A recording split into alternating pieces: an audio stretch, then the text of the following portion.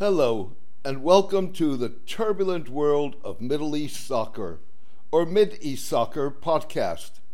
I'm your host, James Dorsey. Turkey, like much of the Middle East, is discovering that what goes round comes round. Not only because President Recep Tayyip Erdogan appears to have miscalculated the fallout of what may prove to be a foolhardy intervention in Syria, and neglected alternative options that could have strengthened Turkey's position without sparking the ire of much of the international community. But also because what could prove to be a strategic error is rooted in a policy of decades of denial of Kurdish identity and suppression of Kurdish cultural and political rights that was more likely than not to fuel conflict rather than encourage societal cohesion. The policy midwifed the birth in the 1970s to militant groups like the Kurdish Workers' Party, PKK, which only dropped its demand for Kurdish independence in recent years. The group that has waged a low-intensity insurgency that has cost tens of thousands of lives has been declared a terrorist organization by Turkey, the United States, and the European Union. Turkish refusal to acknowledge the rights of the Kurds, who are believed to account for up to 20% of the country's population, traces its roots to the carving of modern Turkey out of the ruins of the Ottoman Empire by its visionary founder, Mustafa Kemal, widely known as Atatürk, father of the Turks. It is entrenched in Mr. Kemal's declaration in a speech in 1923 to celebrate Turkish independence of how happy is the one who calls himself a Turk, an effort to forge a national identity for a country that was an ethnic mosaic. The phrase was incorporated almost a century later in Turkey's student oath and ultimately removed from it in 2013 at a time of peace talks between Turkey and the PKK by then Prime Minister, now President Erdogan. It took the influx of hundreds of thousands of Iraqi Kurds in the late 1980s and early 1990s, as well as the 1991 declaration by the United States, Britain, and France of a no-fly zone in northern Iraq that enabled the emergence of an autonomous Iraqi Kurdish region to spark debate in Turkey about the Kurdish question and prompt the government to refer to Kurds as Kurds rather than Mountain Turks. Ironically, Turkey's enduring refusal to acknowledge Kurdish rights and its long neglect of development of the predominantly Kurdish southeast of the country fueled demands for greater rights rather than majority support for Kurdish secession, largely despite the emergence of the PKK. Most Turkish Kurds who could rise to the highest offices of the land as long as they identified as Turks rather than Kurds, resembled Palestinians with Israeli citizenship, whose options were more limited, even if they endorsed the notion of a Jewish state. Nonetheless, both minorities favored an independent state for their brethren on the other side of the border, but did not want to surrender the opportunities that either Turkey or Israel offered them. The existence for close to 3 decades of a Kurdish regional government in northern Iraq and a 2017 referendum in which an overwhelming majority voted for Iraqi Kurdish independence, bitterly rejected and ultimately nullified by Iraqi, Turkish, and Iranian opposition, did little to fundamentally change Turkish-Kurdish attitudes.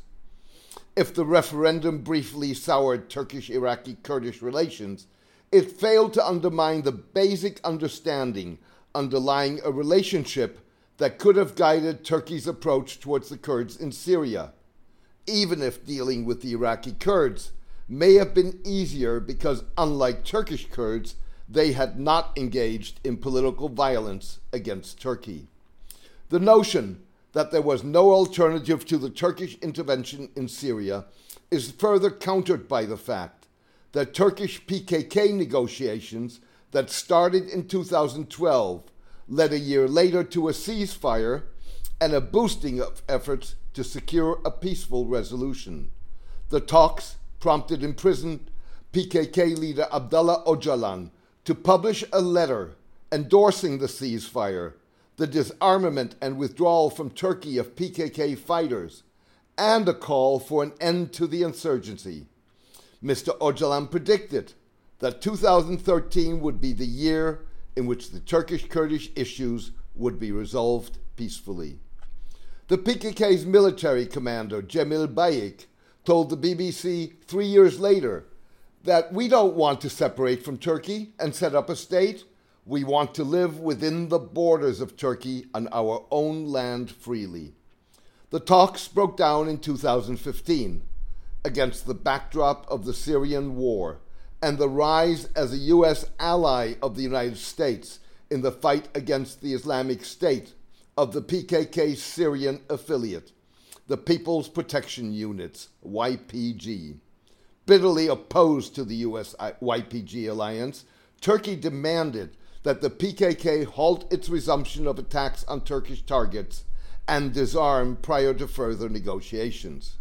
Turkey responded to the breakdown and resumption of violence with a brutal crackdown in the southeast of the country and on the pro-Kurdish People's Democratic Party, HDP.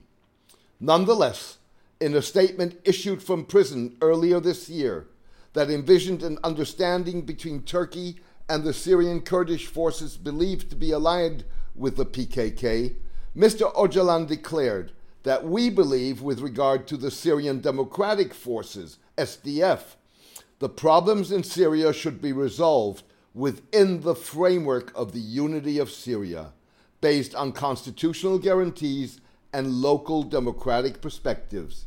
In this regard, it should be sensitive to Turkey's concerns.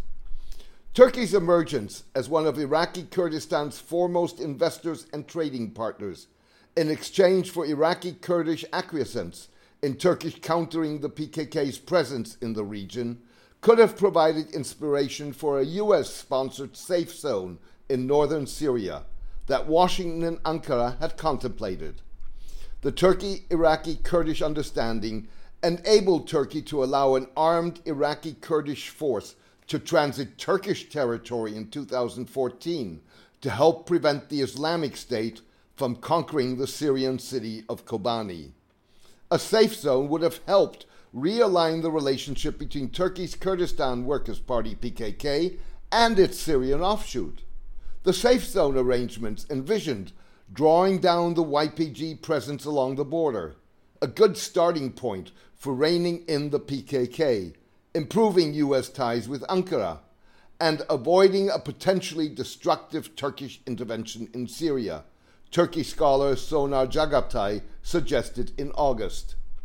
The opportunity that could have created the beginnings of a sustainable solution that would have benefited Turkey as well as the Kurds fell by the wayside with Mr. Trump's decision to withdraw U.S. troops from Syria. In many ways, Mr. Erdogan's decision to opt for a military solution fits the mold of a critical mass of world leaders who look at the world through a civilizational prism and often national borders in relative terms. Russian leader Vladimir Putin pointed the way with his 2008 intervention in Georgia and the annexation in 2014 of Crimea, as well as Russia's stirring of pro-Russian insurgencies in 2 regions of Ukraine. Mr. Erdogan appears to believe that if Mr. Putin can pull it off, so can he. Thank you for joining me today. I hope you enjoyed the podcast. A written version of this podcast is on my blog, The Turbulent World of Middle East Soccer, at mideastsoccer.blogspot.com. Please join me for my next podcast in the coming days. All the best and take care.